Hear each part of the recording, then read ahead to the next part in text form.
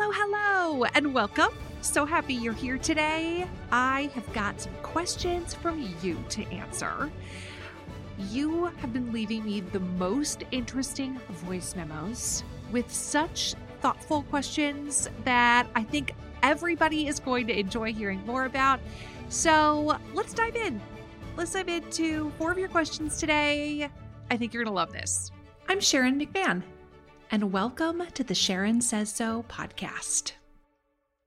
Okay, question number 1 comes from Elizabeth. Hey Sharon, my name's Elizabeth. I had seen that you posted on your Instagram about how DC has 3 electoral college votes. You then went on to talk about how electoral college votes are determined and that they're determined by how many representatives that state has in Congress. And I just was a little confused because I thought DC didn't have any representation or voting representation in Congress. So I guess, are they just given the minimum, which is 3, or is it calculated different for the District of Columbia? I just wasn't sure. Thanks. Great question. Love it. Thank you so much for sending in that question, because I think a lot of people probably are wondering the exact same thing. Chances are good that if you're wondering it, somebody else is wondering it too. So you actually do understand, maybe even more than you realize. The first thing is the number of electoral votes that a state has is determined by its population size. So big states, more electoral votes. Small states, fewer electoral votes, right? The smallest number a state can have is 3.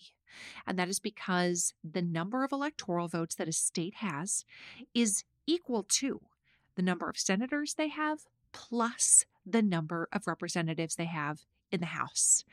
And that smallest number is 3. Every state has 2 senators, and the minimum number of representatives that a state can have is 1.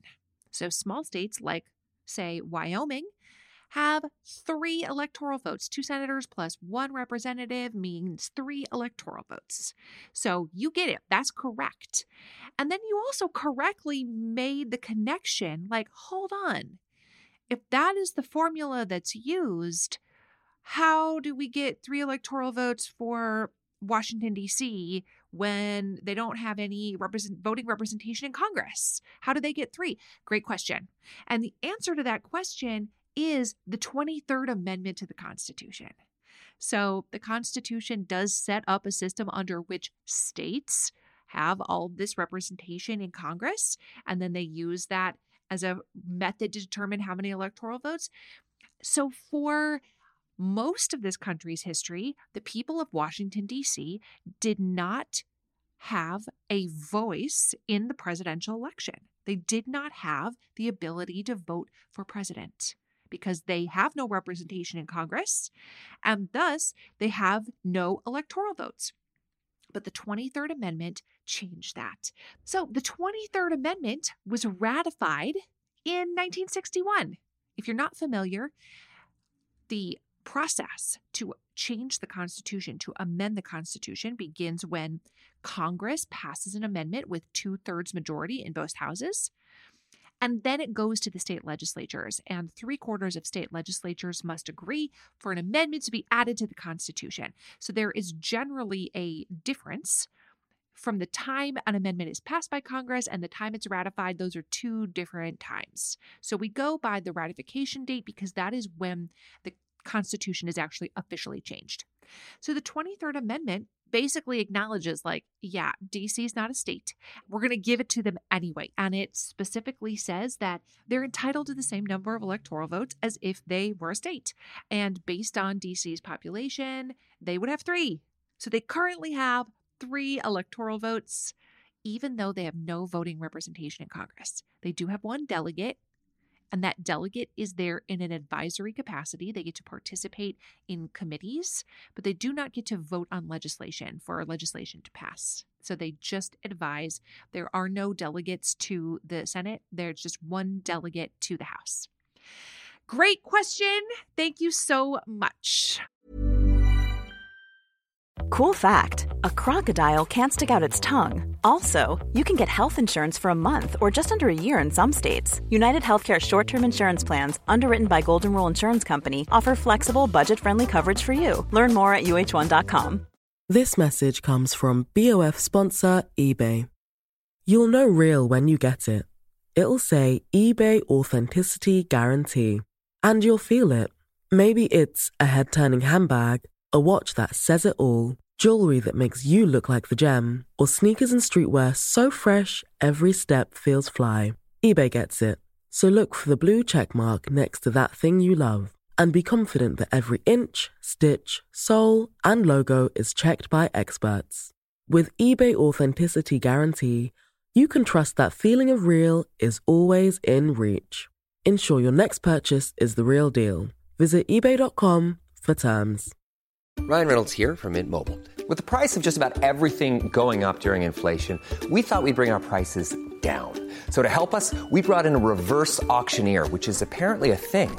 Mint Mobile Unlimited Premium Wireless. How to get 30, 30, bit to get 30, bit to get 20, 20, 20, bit to get 20, 20, bit to get 15, 15, 15, 15, just $15 a month? Sold! Give it a try at mintmobile.com/switch. $45 up front for 3 months plus taxes and fees. Promo rate for new customers for limited time. Unlimited more than 40 gigabytes per month. Slows full terms at mintmobile.com. Okay, the next question comes from Allie.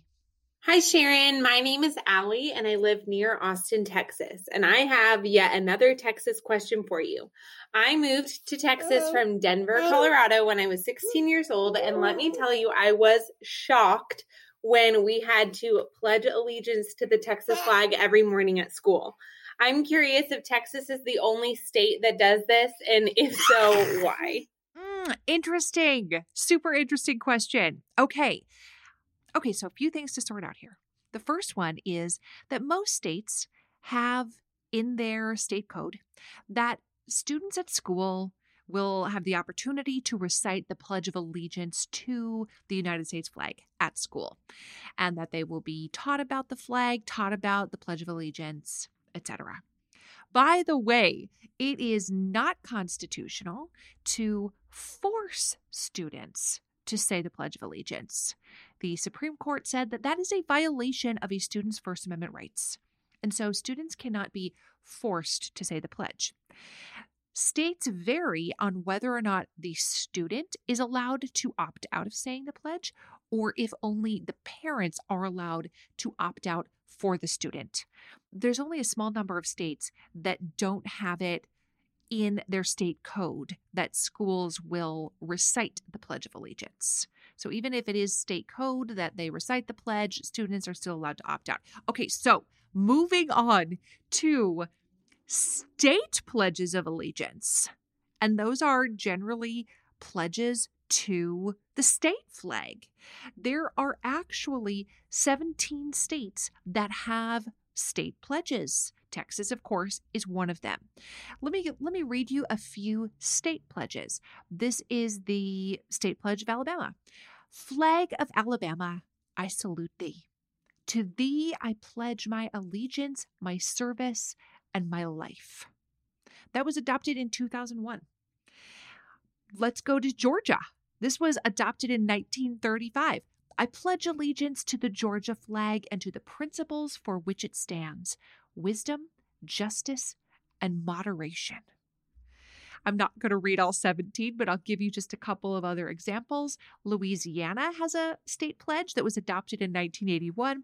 I pledge allegiance to the flag of the state of Louisiana and to the motto for which it stands: a state under God, united in purpose and ideals, confident that justice shall prevail for all of those abiding here. So, as I mentioned, many states have state pledges. This is what Texas's says. Honor the Texas flag. I pledge allegiance to thee, Texas, one state under God, one and indivisible. So the current version that I just read to you was passed in 2007, but there are prior versions that were passed in 1965, 1933, etc. And Texas is the only state that requires students to recite the pledge to the Texas flag in between the American pledge and a moment of silence. Other states like Alabama do require students to learn about the Alabama Pledge, but they are not required to say it in the same manner that Texas students are. Now, all of y'all Texans who are like, hold on, I never said that. I never had to say that pledge. First of all, remember that this version was passed in 2007. Maybe you weren't in school in 2007. But also understand that enforcement of these things vary widely by location, right? It's not like the Texas legislature is there Zoom calling into every single classroom in every single city in the state of Texas every morning to see if they're being said. So it is entirely possible that individual schools don't enforce this, that your teacher didn't enforce it, but it is part of the Texas Code, and they are unique in that requirement, but not unique in the fact that many states, 17 states, have state pledges. Interesting question. I love it. Thank you so much. We have all had embarrassing moments where something didn't smell quite right. And if you have any children or people in your lives who have stinky toes, stinky feet, and those stinky shoes pile up by the door of your house, and then when people come over, they're like, your house smells weird. There's a solution for that, and it is not necessarily spraying down your house with disinfectant. It is taking care of the smell at the source by using Lume on places like the people in your house's stinky feet. It is a whole body deodorant. It is safe to use anywhere on your body. It was created by a doctor who saw firsthand how stinky feet and other body parts are often misdiagnosed as problems, when in reality, you could just use a product like Lume and it would take care of the issue. It has been clinically proven to block odor all day and control odor for up to 72 hours. Lume's starter pack is perfect for new customers. It comes with a solid stick deodorant, a cream tube deodorant, 2 free products of your choice like mini body wash and deodorant wipes, and free shipping. As a special offer for listeners, new customers get $5 off a Lume starter pack with code Sharon at LumeDeodorant.com. That equates to over 40% off your starter pack when you visit LumeDeodorant.com and use code Sharon. The show is sponsored by BetterHelp. We all have stress in our life. Absolutely. It's unavoidable. It's just part of the human experience. But some of us have more than others, and some of us handle it better than others. Some of us really keep it bottled up, and it can start to affect us negatively. I would imagine at some point in your life you can relate to this, right? And therapy is a safe space to be able to get some of these things off your chest. And that is why so many people find benefit in speaking to a qualified professional. If you're thinking about starting therapy for something like managing your stress, give BetterHelp a try. It's entirely online. It's designed to be convenient, flexible, and suited to your schedule. Just fill out a brief questionnaire to get matched with a licensed therapist, and you can switch therapists at any time for no additional charge. Get it off your chest with BetterHelp. Visit BetterHelp.com/Sharon today to get 10% off your first month. That's BetterHelp, HELP.com/Sharon. We hear from a lot of interesting people on this podcast, and I know that I am always hungry for more. And what if you could learn from the world's best all in one place? Guess what? You can. With Masterclass, you can learn from the best to become your best. Masterclass is the only streaming platform where you can learn and grow with over 200 of the world's best instructors. For just $10 a month, an annual membership with Masterclass gets you unlimited access to every instructor. And you can access Masterclass on your phone, your computer, your smart TV, even in audio modes. You can listen to it like a podcast.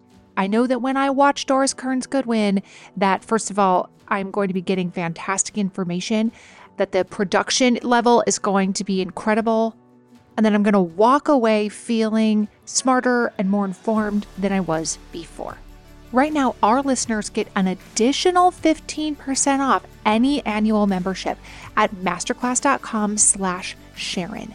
That's 15% off at masterclass.com/Sharon. Masterclass.com/Sharon. All right, we're going to move on to a question from Becky. This is so interesting. Hi, Sharon. My name is Becky, and I live in Minnesota. Yay! Today, I'd like to know more about the Antiquities Act.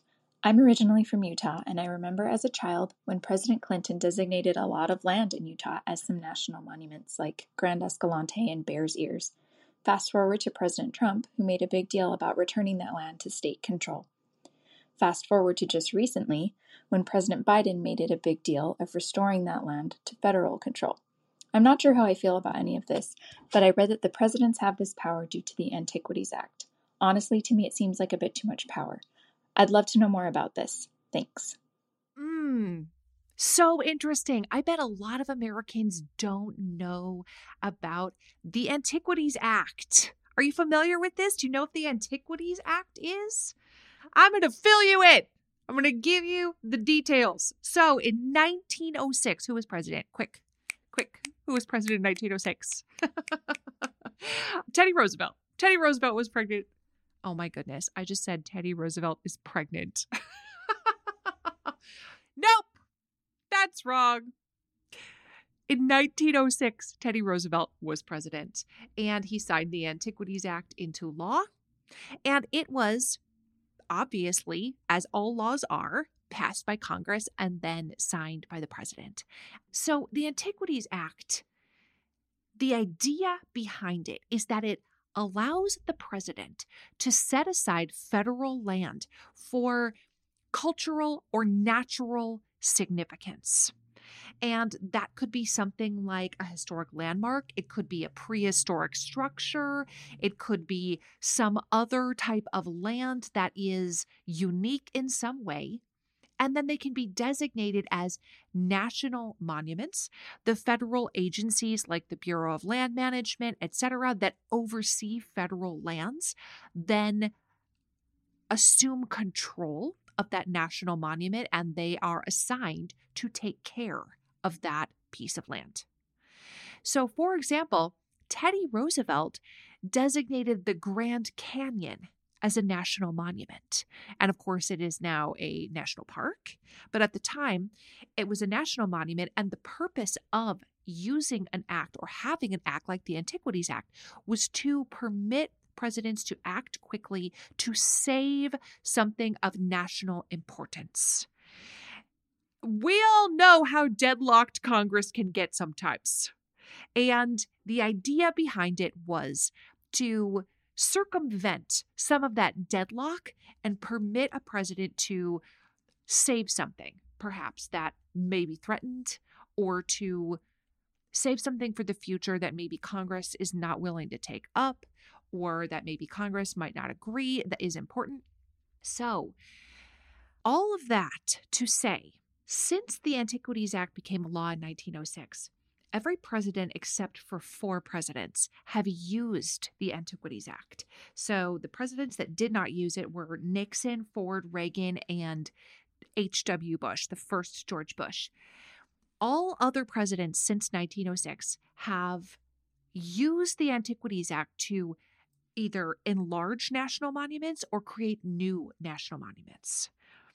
The president who established more national monuments than any other president besides Teddy Roosevelt is Obama. Teddy Roosevelt established 18 national monuments. Obama established 26. So people have varying feelings about a president's ability to set aside federal land and say, this is important. Nobody is allowed to develop it. And some people feel like that is an overstep. That to say this land cannot be developed, this land must be set aside, is bad for individual liberties. Perhaps it impacts the economy. You can make various arguments about why it is a negative for a president to have that much power over federal lands.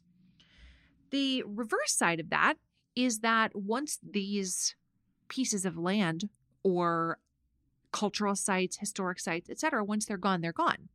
And that Congress would rather have the president err on the side of being able to set these pieces of land aside than to have them destroyed. So in 2017, President Trump signed an executive order directing federal agencies to review the Antiquities Act and to review how it was being used. The Trump administration then reduced the size of a couple of national monuments like Grand Staircase Escalante and Bear Ears, both of those are in Utah, reduced the size of those dramatically, and then immediately lawsuits were filed about the reduction of those national monuments. There were lawsuits filed by a variety of nonprofit organizations, Native American tribes, etc. By the way, several cases have gone to the Supreme Court in the past, not related to the reduction of Bear Ears or Escalante, but in the past, other cases have gone to the Supreme Court related to the Antiquities Act, and repeatedly the Supreme Court has said presidents do have the right to proclaim these sort of large areas as national monuments, that is within their power under the Antiquities Act.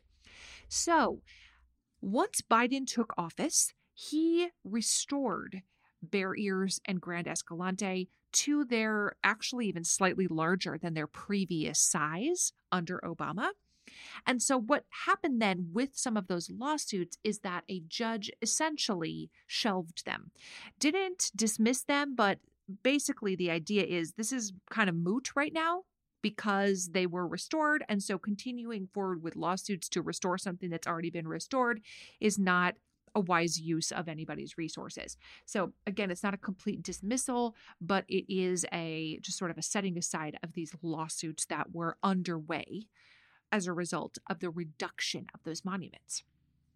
So I definitely don't want you to walk away from this feeling like, well, Sharon told me I needed to feel this way about the Antiquities Act. But hopefully, now that you have a little bit of education on what it is and what the purpose is, hopefully you can use that education then to make a well-informed decision for yourself about whether or not you think presidents should have the right. I mean, they do have the right. The question is whether or not you think that is a wise use of federal resources and whether or not you think they should, whether or not you think the Antiquities Act should be changed in some way. Now you have some education to make an informed decision about that. Okay, and we're going to move to our last question. I love this question, Nicole. Twist my arm. Sharon McMahon. This is Nicole, and I sure hope that you have the story of the 27th Amendment on your list of podcasts, because it is one of my favorite stories about the college student, Gregory Watson. He figured out that this was still open, and he was like, wrote a great paper about it, and the college professor was like, "You're wrong." And he was like, "No, I'm not." And he's like, "Yeah, you're wrong." And he gave him a C, and he was so offended that he went and got the amendment ratified. And then he didn't get his paper grade changed for like 20 years after that. You're going to have to check my facts on that one. But it was amazing. And one of my favorite stories of the Constitution. So I'm going to have to ask you, please, please, please tell that story so more people know about it, because it's amazing. Happily, I will tell the story, although you did a great job summarizing it, Nicole. So, James Madison, founding father, considered by many to be the father of the Constitution. He was really a driving force behind the idea that we needed to abandon the Articles of Confederation and write a new constitution. He arrived in Philadelphia weeks before everybody else. He was like, here's what we're going to do. I have studied the Magna Carta. I have studied Greek democracy. I have gotten all the best ideas. Here's what we need to do. And then, of course, we all know they hammered it out over one long, hot summer in 1787. Listen, I know if you pick up any kind of beauty magazine or you follow an influencer, there's like a new skincare product every single day of the week, and it can be really difficult to know which ones to even try, like which one is worth your money. And if you're tired of cycling through ineffective skincare trends and overcomplicated routines, you might be excited to know that one of today's sponsors is OneSkin.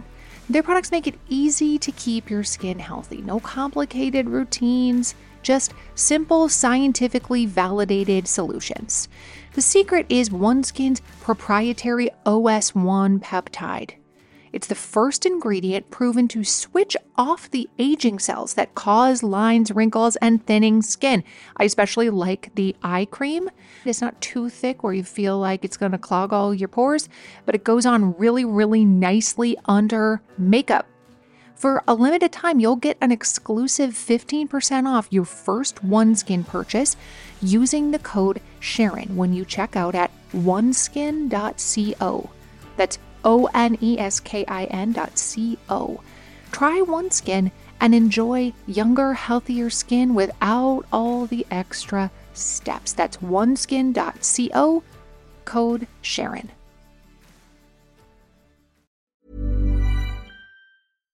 This message comes from BOF sponsor eBay.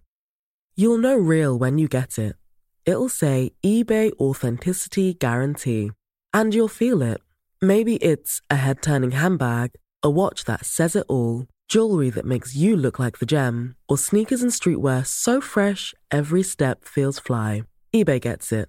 So look for the blue check mark next to that thing you love. And be confident that every inch, stitch, sole, and logo is checked by experts. With eBay Authenticity Guarantee, you can trust that feeling of real is always in reach. Ensure your next purchase is the real deal. Visit eBay.com for terms. Even when we're on a budget, we still deserve nice things. Quince is a place to scoop up stunning high-end goods for 50 to 80% less than similar brands. They have buttery soft cashmere sweaters starting at $50, luxurious Italian leather bags, and so much more. Plus, Quince only works with factories that use safe, ethical, and responsible manufacturing. Get the high-end goods you'll love without the high price tag with Quince. Go to quince.com/style for free shipping and 365-day returns. When you need mealtime inspiration, it's worth shopping Kroger, where you'll find over 30,000 mouth-watering choices that excite your inner foodie. And no matter what tasty choice you make, you'll enjoy our everyday low prices, plus extra ways to save, like digital coupons worth over $600 each week. You can also save up to $1 off per gallon at the pump with fuel points. More savings and more inspiring flavors make shopping Kroger worth it every time. Kroger, fresh for everyone. Fuel restrictions apply. So, one of the issues with the Constitution was that it did not have any rights for citizens. And some states, some framers, in fact, didn't even want to pass the Constitution because it did not have any guarantee of rights for individuals. So, James Madison basically said, listen here, friends, go ahead and vote for this Constitution. Let's just ratify it. And I will go back and I will change the Constitution. I'll make some changes. Amend means to change. So I'll make some changes. I'll change it. Don't worry about it. I'll fix it. I'll fix it up. I'll get some rights in there. Can you imagine that happening today? Would Congress be like, oh, okay, sure, no problem. Let's go ahead and pass it. Let's pass it, everybody. Okay, he's going to fix it later. Don't worry. He'll fix it later. That is absurd today that anybody would be like, sure, we'll just trust that you're going to fix it later. So James Madison then spent a period of time writing amendments to the Constitution. In fact, he wrote 19 of them. He wrote 19 amendments, submitted them to the House of Representatives in 1789. So the Constitution, written in 1787, ratified in 1788. In 1789, he submits 19 amendments to the House to include the rights of citizens, etc. The House approved 17 of those amendments, 17 of those 19 amendments, then sent those 17 amendments to the Senate. The Senate approved 12 of them.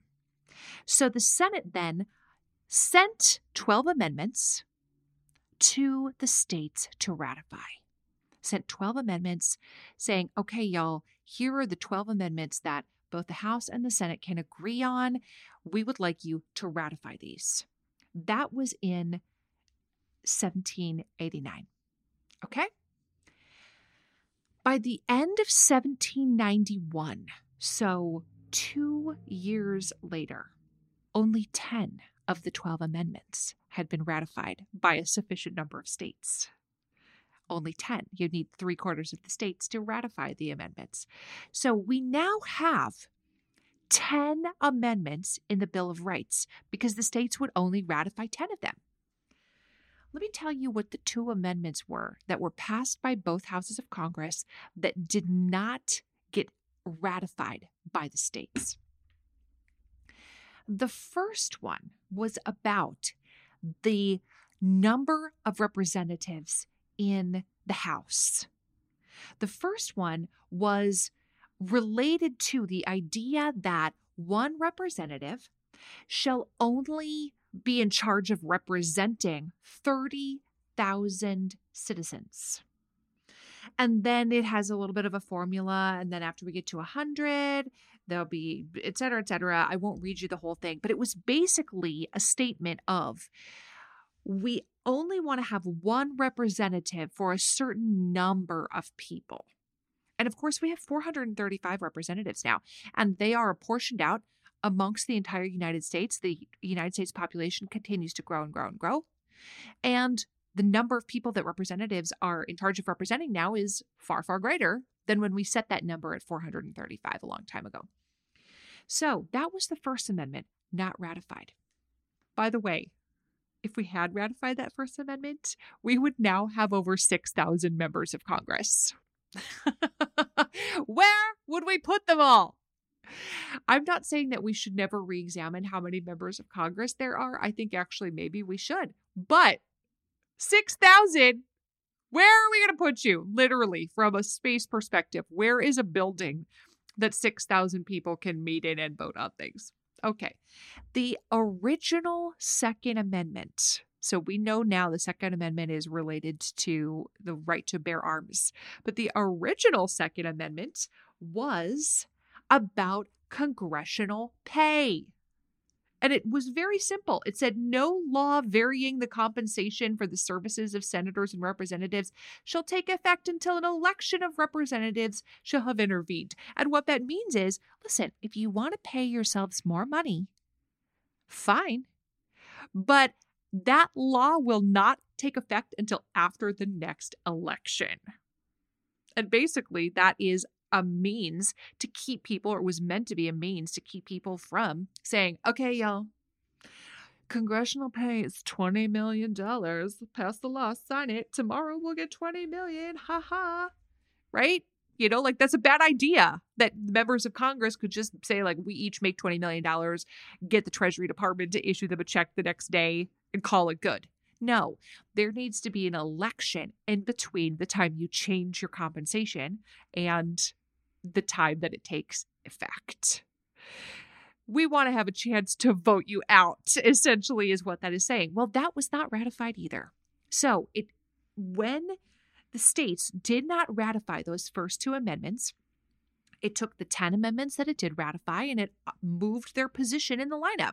So now our First Amendment is about freedom of speech, press, assembly, it's religion.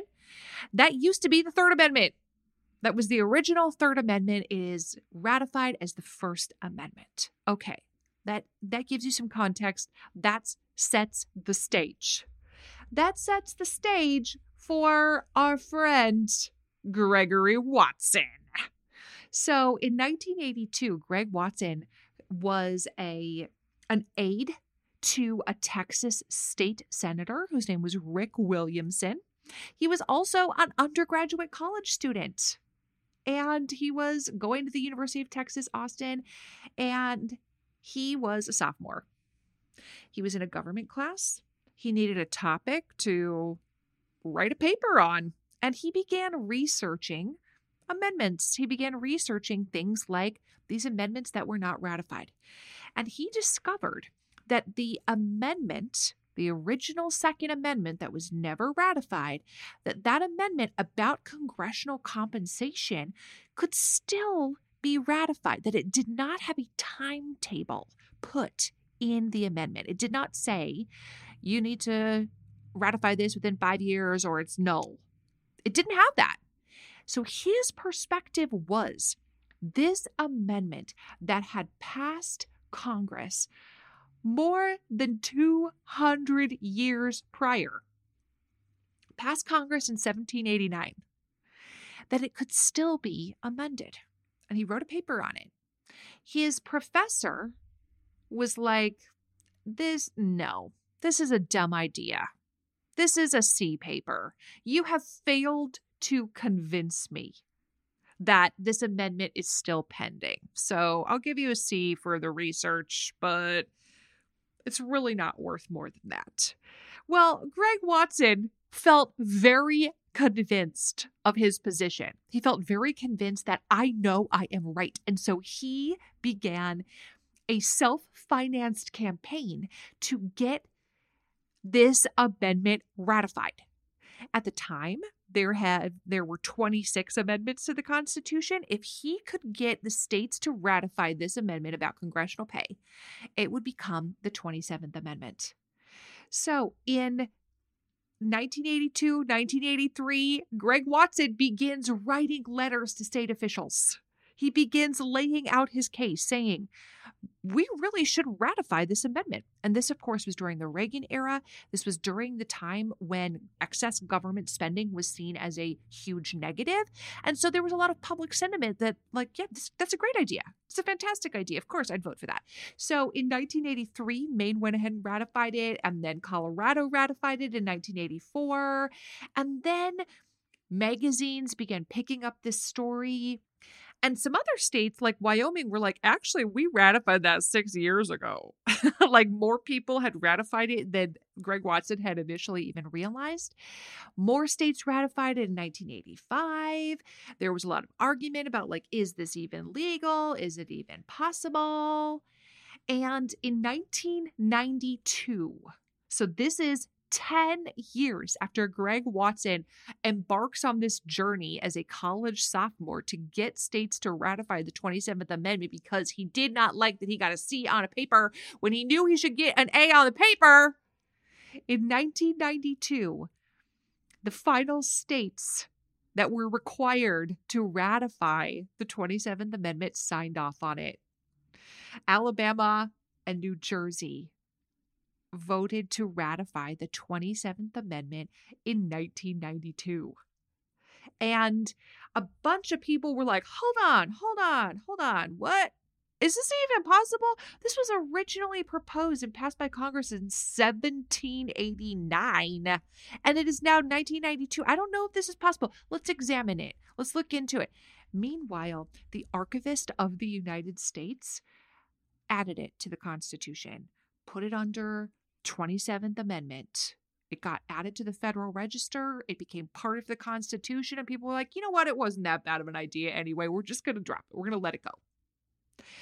So that is the story of how the 27th Amendment, spearheaded by what a lot of historians refer to Greg Watson as the stepfather of the 27th Amendment, James Madison being the father, Greg Watson being the stepfather, his college project. He did not like that he got a C and set out to prove his professor wrong. By the way, the university later changed his grade to an A. After he got the amendment ratified, they went ahead and said, you know what? You were right. You did deserve an A. So Greg Watson got his, right? He gets to feel good about the fact that he was right and he took it to the bank. Or he took it to the Constitution. Yay! That's it for today, everybody. Listen, if you would like me to answer one of your questions in the future, you need to go to my website, SharonMcMahon.com/podcast. And there is an orange button that says, essentially, leave me a voice memo. Leave me a voice memo there. And if your question gets chosen, I will include it in a future episode. Thank you so much for being here. I hope you had some little brain tingle moments. I'll see you again soon. Thank you so much for listening to the Sharon Says So podcast. I am truly grateful for you. And I'm wondering if you could do me a quick favor. would you be willing to follow or subscribe to this podcast, or maybe leave me a rating or a review? Or if you're feeling extra generous, would you share this episode on your Instagram stories or with a friend? All of those things help podcasters out so much. I cannot wait to have another mind-blown moment with you next episode. Thanks again for listening to the Sharon Says So podcast.